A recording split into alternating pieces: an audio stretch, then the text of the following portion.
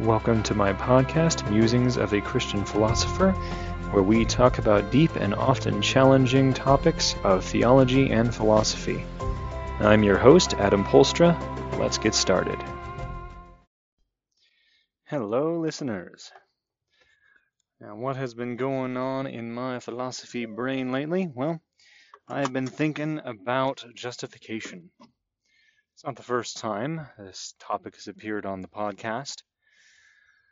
Lately, I've been thinking specifically about justification on the downside. That is to say, self-justification. What happens in the lives of people who self-justify, who try to defend their own innocence, who try to make out as if they are the ones that are okay, everybody else has the problem, and so on and so forth. In other words, it's the method of trying to keep a clear conscience, specifically by explaining away or shifting responsibility, casting away any kind of guilt or blame from oneself at every given opportunity. And this typically comes about because of a strong sense of moralism. In other words, a person who has been brought up in probably a very Christian society, like myself, who is taught that it is very important to live morally, to be good, and maybe even for some people to be perfect. Perhaps they had the kind of parents who would not tolerate even the smallest infraction, even if it wasn't really something immoral, but something that they thought to be distasteful or quote-unquote sinful or something like that. And what occurs is that instead of the instillment of humility and the ability to admit that you are wrong, the moment that you do something that is untoward, and you know it, you know that whether it be actually sinful, actually immoral, or just something that your family or church tends to dislike, consider taboo, something like that, you have to make some sort of an adjustment to not admit necessarily that you did wrong, but to somehow figure out how you didn't. In other words, you want to avoid guilt, you want to avoid punishment, and that might be, once again, because whenever your guilt comes up, you have been severely punished, and of course you didn't like that. Maybe you were hit, maybe you were sent into a dark room by yourself or something like that. Maybe you were grounded. You want to avoid the punishment, so you come up with a number of different ways to not, again, admit your guilt, admit that you did something wrong, but rather prove that you didn't. How do people do this? Well, this is something that's going to be very familiar to every single one of us. Because anybody who has any concept of good and evil, moral and immoral, sinful and righteousness, has been in this place at some point in their lives. I know that I have. I can't think of any examples of people who have not, at least at some point, done these sorts of things. And again, what do? Well, they may try to figure out some way to explain what they actually did. They'll admit that they did this and that, right? But this was exceptional for some reason. There were extenuating circumstances. There is some cause to believe that this is an exception to the rule. Because of X and Y, it was actually okay to do this in this instance.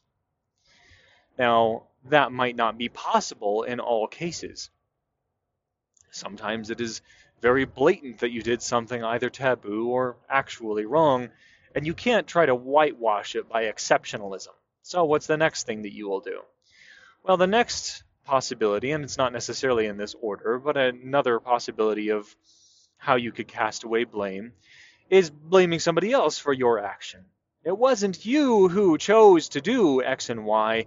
It was because of the behavior of so-and-so that you were pushed to do this and that. And therefore, the blame doesn't actually lie on you. It doesn't rest on you. It rests on the other person. Now, there is another example that comes to mind. There are certainly going to be many others that I'm sure my listeners could think of quite readily.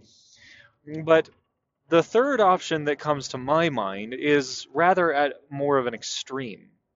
And it is a fairly dark one. This comes not from the sort of person who's just learning how to cast blame and guilt away from themselves, but somebody who has probably been doing this for a good long while. And what it is attack.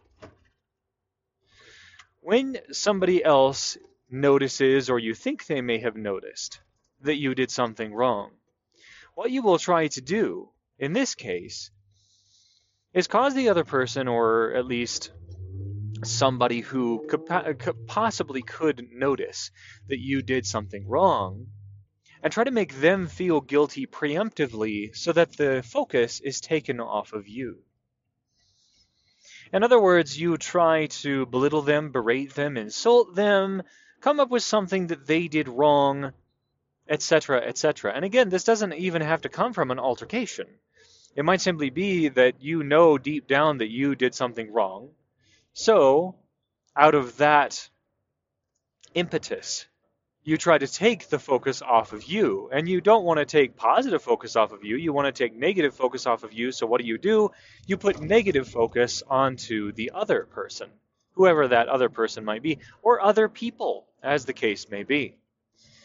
In my opinion, we're watching a number of movements in the West, organizations, groups, doing this very thing, not to individuals, but en masse. Sometimes to individuals, especially if they're running for some sort of political office. But typically they're trying to throw it onto particular people groups, perhaps an entire race or class or something like that. They're guilty of X and Y, but really the reason why they're doing that is because they just burned down Wendy's. Anyway, the reason why somebody would come to this kind of an extreme once again is that they have been on the path of self-justification for a very long time. And I need to go through why somebody would come to such an extreme. If you choose from the outset to self-justify, that is, to cast off guilt, to never admit guilt, to essentially refuse to ever admit that you ever do anything wrong, ever, then what is going to occur is that you essentially get a larger and larger bag full of problems, of things that you are hiding. I don't mean that you are going to remember every single thing that you have ever done wrong. What I do mean is that the sense of guilt, the sense of wrongness, the sense of the fact that you are not innocent is going to continue to build up. But the very fact that you are continuing to justify yourself means, psychologically, that you are more and more disposed to hide it. It's just that the hiding becomes bigger and bigger, and the disillusionment or the cognitive dissonance against any sort of admittance that you are guilty also becomes fuller and fuller. So the larger your guilt becomes, so also your determination to hide from yourself first the fact that you are guilty. And the further this goes along, of course, that sort of cognitive dissonance and that sort of absolute difference between reality and your own mindset brings more and more pressure, more and more bitterness, more and more resentment. And depending on where you are in life, this is possibly all on you. In my opinion, if you are an adult and you are responsible for your own life, your own means, bills, etc., living, and you're continuing to go on this kind of a route in life, that's on you. You're not doing it necessarily because your church is pressuring you to, or because your parents are pressuring you to, or because your family is pressuring you to.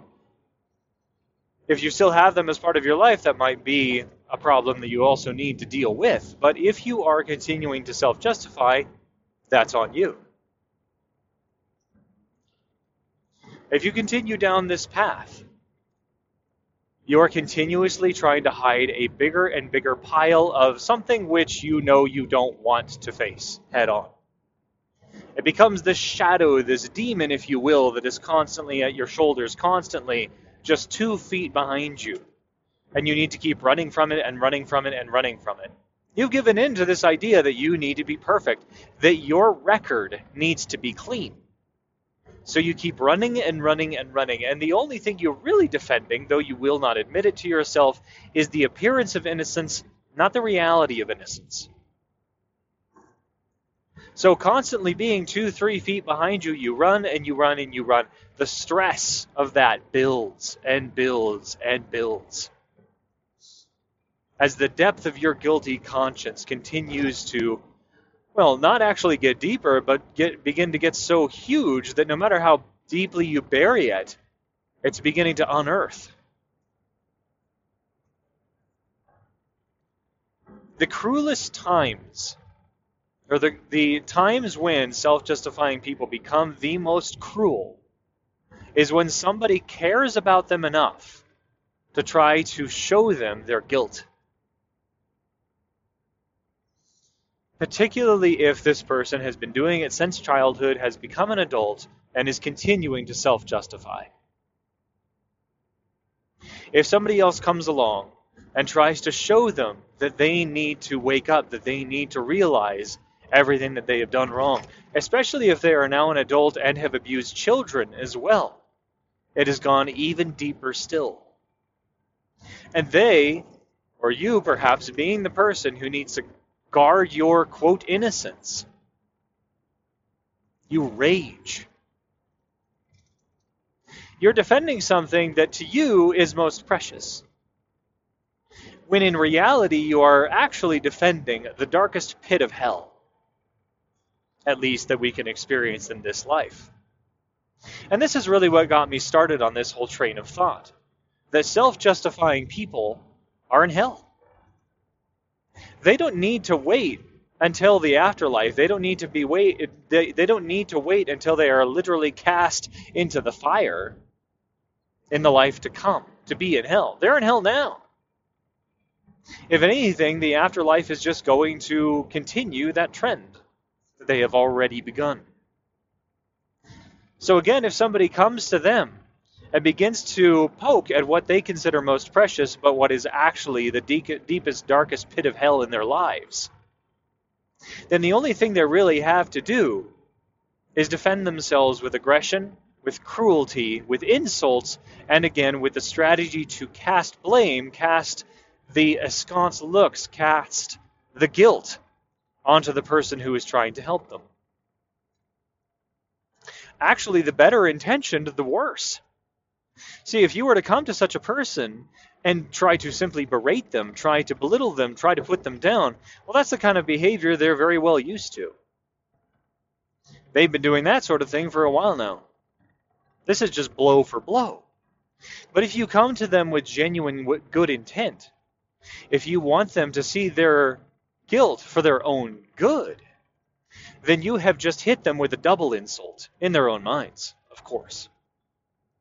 Because on the one hand, you are unearthing what is the darkest pit of hell in their lives, but to their perception of their self-righteousness, because they self-justify, what you are doing is trying to tell them that they are in fact not innocent.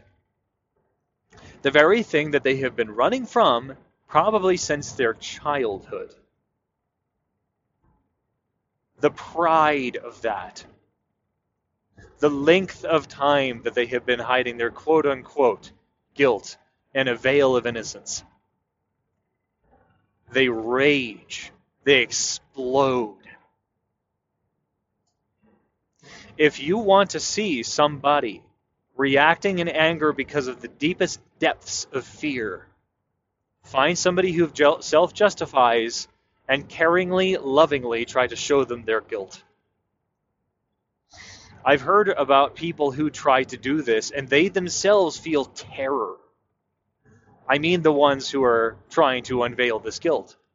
Why are they feeling the terror? Well, I can tell you one thing. There is deep, dark terror going on in the guilty party that they themselves are avoiding. And the one who is trying to reveal to them their guilt is probably very good at empathy. Otherwise, they wouldn't be able to do this sort of thing in the first place. Where's the terror coming from? From themselves? Possibly, because of course the other person is getting raging and horridly angry. But it might be that they are feeling that terror because they're empathizing with the true terror going on in the guilty party.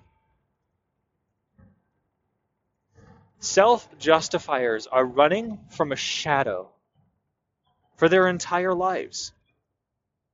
There's no need for it to ever end. And the further they go, the harder it is to turn around, because the pile, the grave, the pit of decay underneath their feet only gets bigger and bigger and bigger. And it becomes more and more impossible for them to hide it, of course. But the one that they have become most skilled in hiding it from is, of course, themselves. Other people will begin to see it. The bitterness rises ever more and more to the top. Anybody who genuinely cares for such people are going to eventually be cast aside, cast away, pushed away, in fact, by the guilty party. Of course. Because the moment they begin to care, they get angry, they get defensive, they get offended, they get horrible and disgusting. The decay of people's lives who self-justify will persist and persist and persist until they do one simple thing. And that is to no longer self-justify. This is, as I have mentioned before in the podcast, what is offered by the sacrifice of Jesus on the cross. This is what has been always offered by God in heaven. Yes, in the Old Testament, the justification came through sacrifice.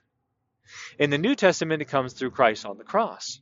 In both cases, however, one thing has always been needed. That is repentance. In other words, to do the opposite of self-justification. To admit your guilt. To admit that you are not right. To admit that you are not perfect. To admit that you have done wrong.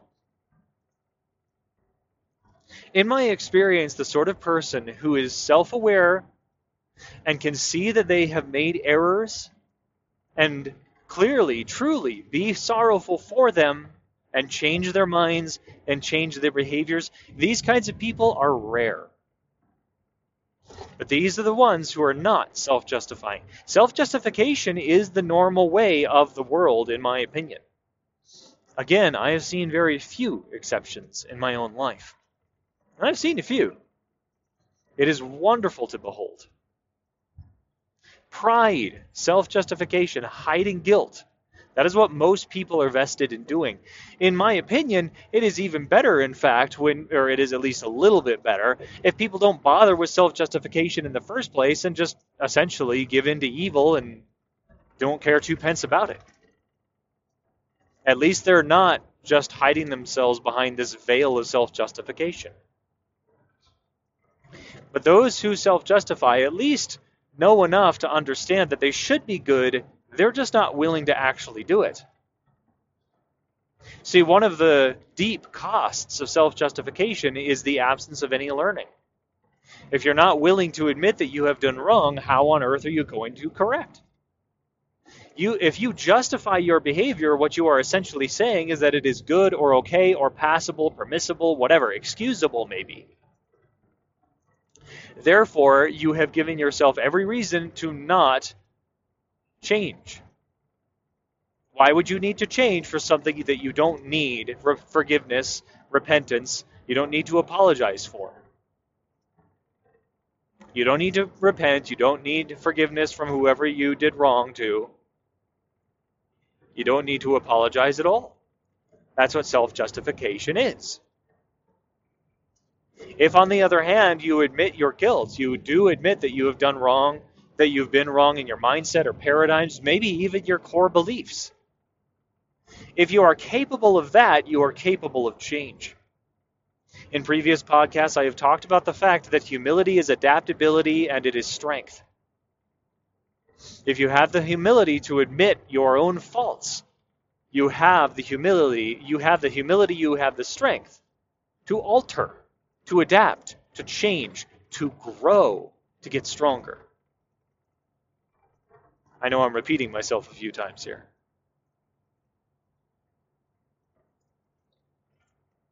The only way to get out of hell on earth in a very literal sense is to take your lumps, is to admit that you have been wrong. Now that's a good first step, and I know of some people who do not believe in God or justification coming from another, but they try to follow virtues, they try to follow values, and they are willing to admit when they have been wrong. And I think that's a pretty good step. I think that that's pretty darn good. But all of us, if we have a moral bone in our bodies, want to be justified. In my opinion, that's just steps 1 and 2. The first step is when we try to justify ourselves. And like I said, we all try to do that.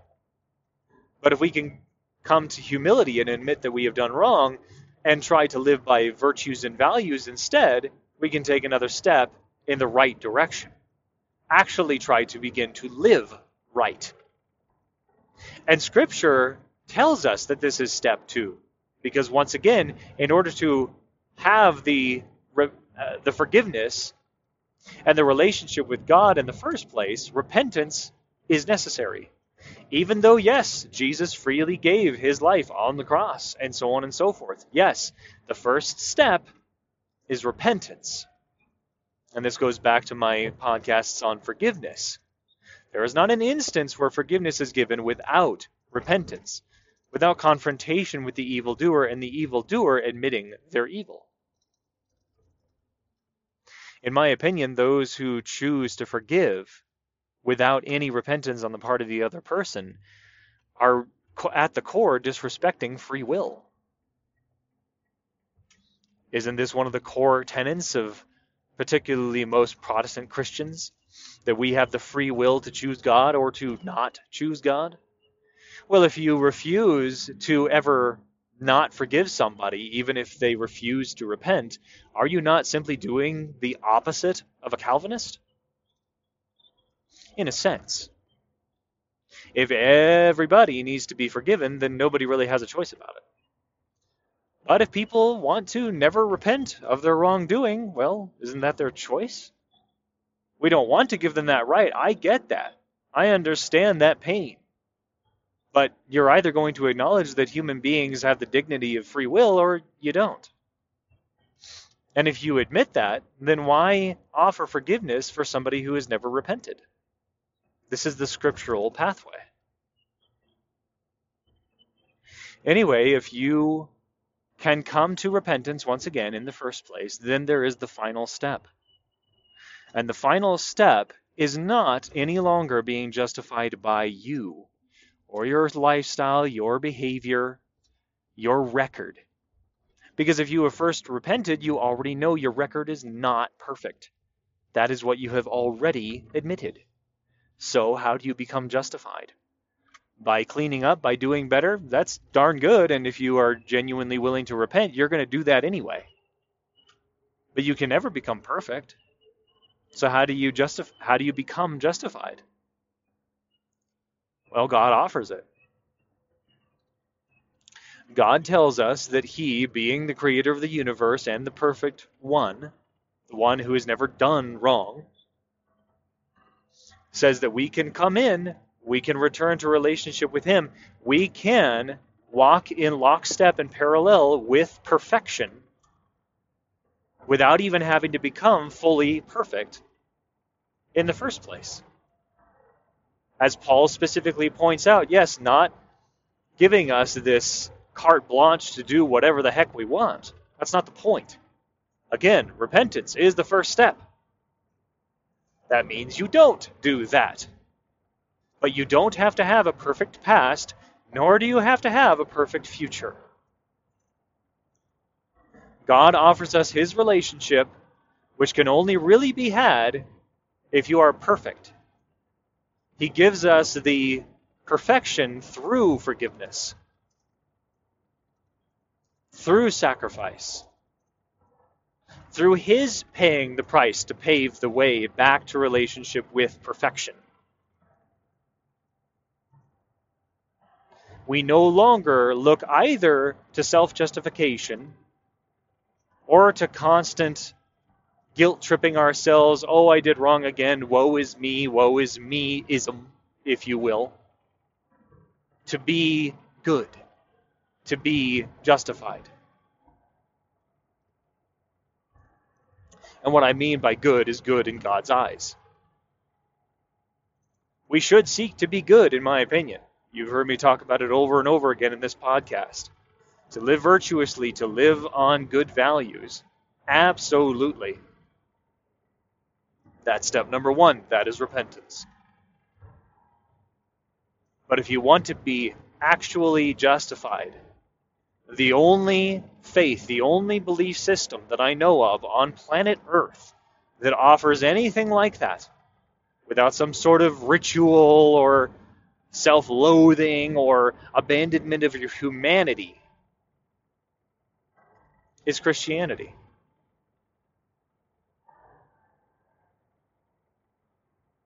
If anything, this is my first podcast where I'm doing what is generally called evangelism. I'm giving, in my opinion, the best advertisement that I know of for Christianity. Turn to Christ. Why?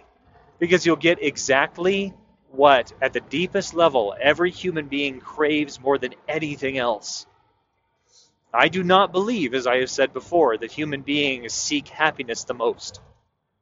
I believe they seek justification.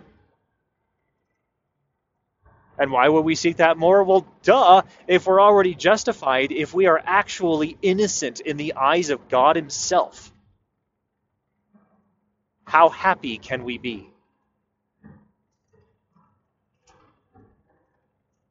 If there is any singular reason, in my opinion, to seek after a relationship with God through the sacrifice of Christ, that would be it. You'll get exactly what we all deeply want the most.